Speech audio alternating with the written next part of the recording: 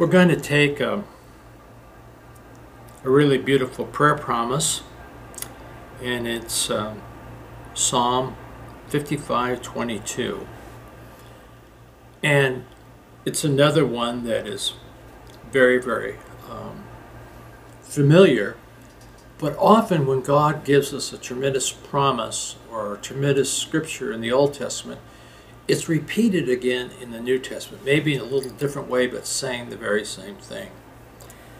And this says, "Cast your burden on the Lord, and He will sustain you. He will never permit the righteous to be moved," or, the unstable. And I think what we're have to think about is, what does that casting your burden mean? To put it on the Lord. And we also have it repeated in 1 Peter 5:7, "Casting all your care upon Him, He careth for you." Looking at the word casting, and you can check it out in the Hebrew or the Greek, and basically it means to throw upon. But if you're a fisherman, fishermen cast. They throw it out and then they reel it back, throw it out and reel it back. That's not what he's talking about. It's the idea of throwing it out and letting go of it. And see, this has to do a lot with faith and trust. And in Peter, he said here a burden, but in Peter he adds to not just a burden, but my worries, my anxieties, the things I have no control over. When I don't have control of things, then I have fear and I have worry. And he said, put that on the Lord.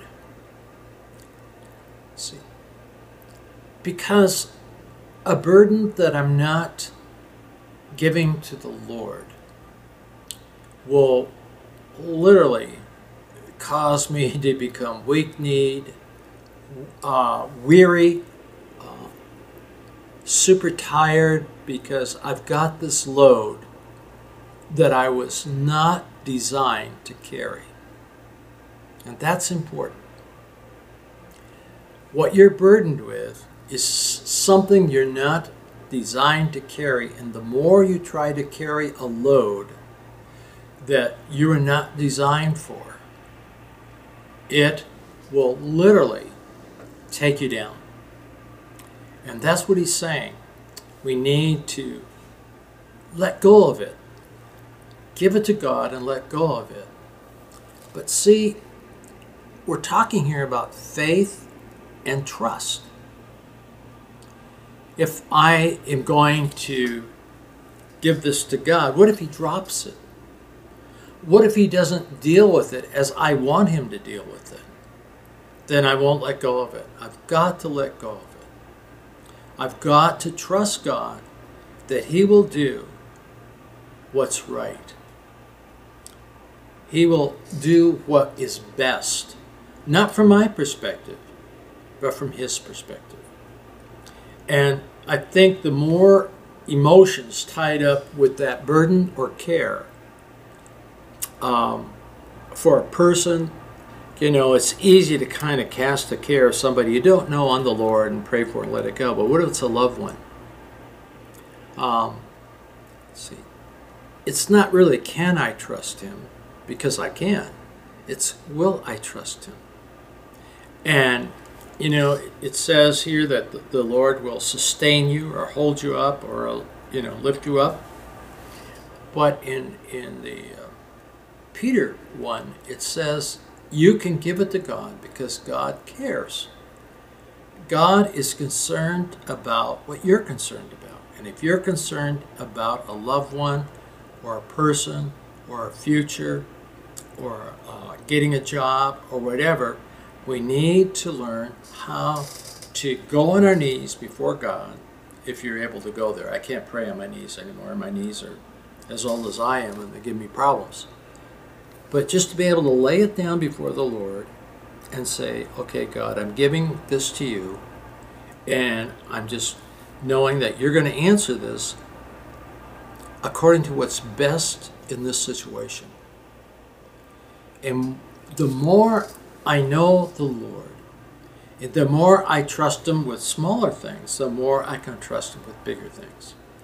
And remember, the more that my heart or emotions, that part of me is all wrapped up in this burden or this care, it's going to be harder for you to let go of it. And that's why we need to know who God is. We need to know who the Lord is.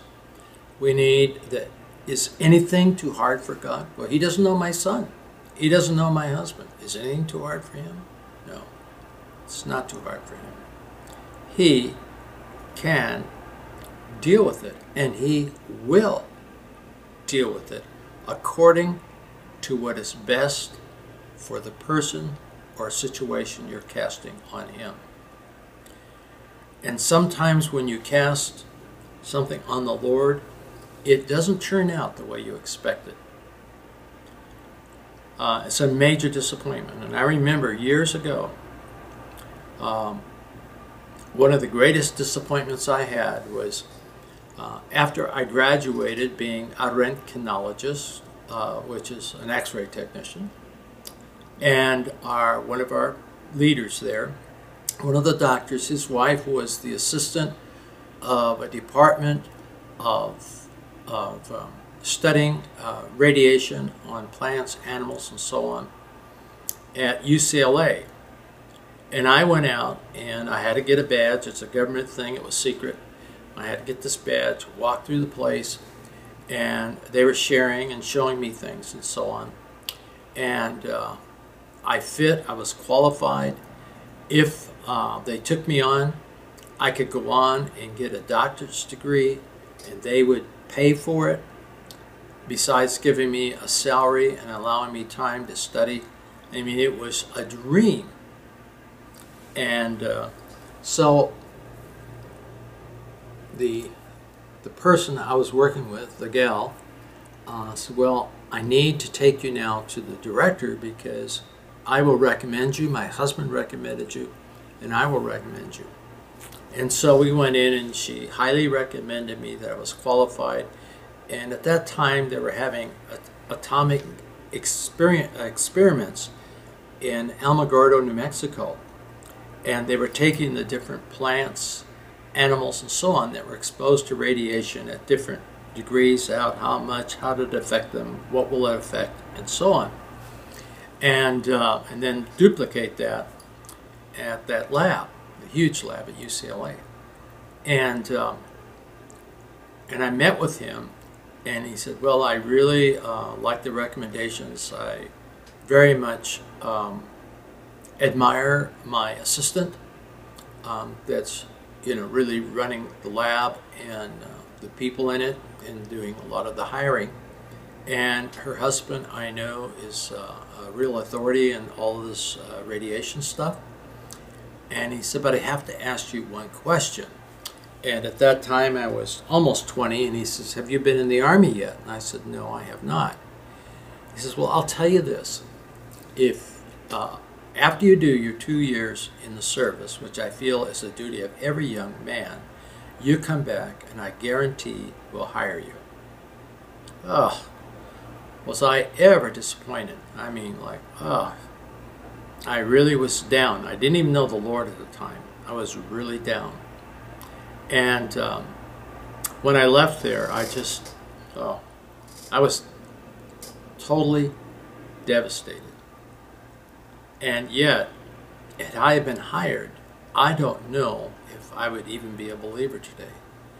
But God knew that He was going to bring someone in my life right after this that was going to share Christ with me.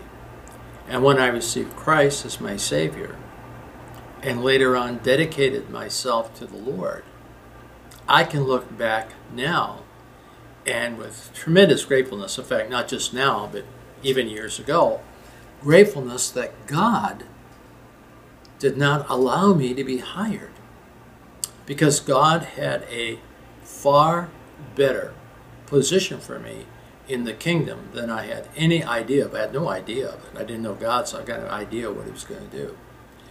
So the thing I've said over and over again in these series, trust him. God has a plan for your life. God had a plan for your life before you were born, Ephesians 2:8-9. Before you accepted Christ, God had a plan for your life. He gave you all of the abilities that you need to fulfill it. Not all the abilities to do everything maybe you want to do, but all the abilities to fulfill God's plan and purpose for your life. So trust him. Cast those things on him and trust him. If he withholds them, praise God. If he gives them back and it's a blessing, praise God. But I know for all these years I've walked with God that his ways are the best. And learn how to begin to cast small burdens or small cares on him, because the more you do that, and as the cares grow and the burdens get bigger, the easier it is to just give it to him and say, God is able to do this. He's the God of the impossible. It says in Scripture, is anything too hard for him? No. There's not a burden or a worry or whatever that I have that he is not able to deal with, and deal with it according to his perfect will. So again, I want to say, trust him. And as you read through Scripture and you see the power of God, how could you ever doubt his ability to deal with issues in your life? You have a choice, casting or worrying. That's not really a choice. As a believer, he says that we're not to worry, because worry is what people do that don't know God.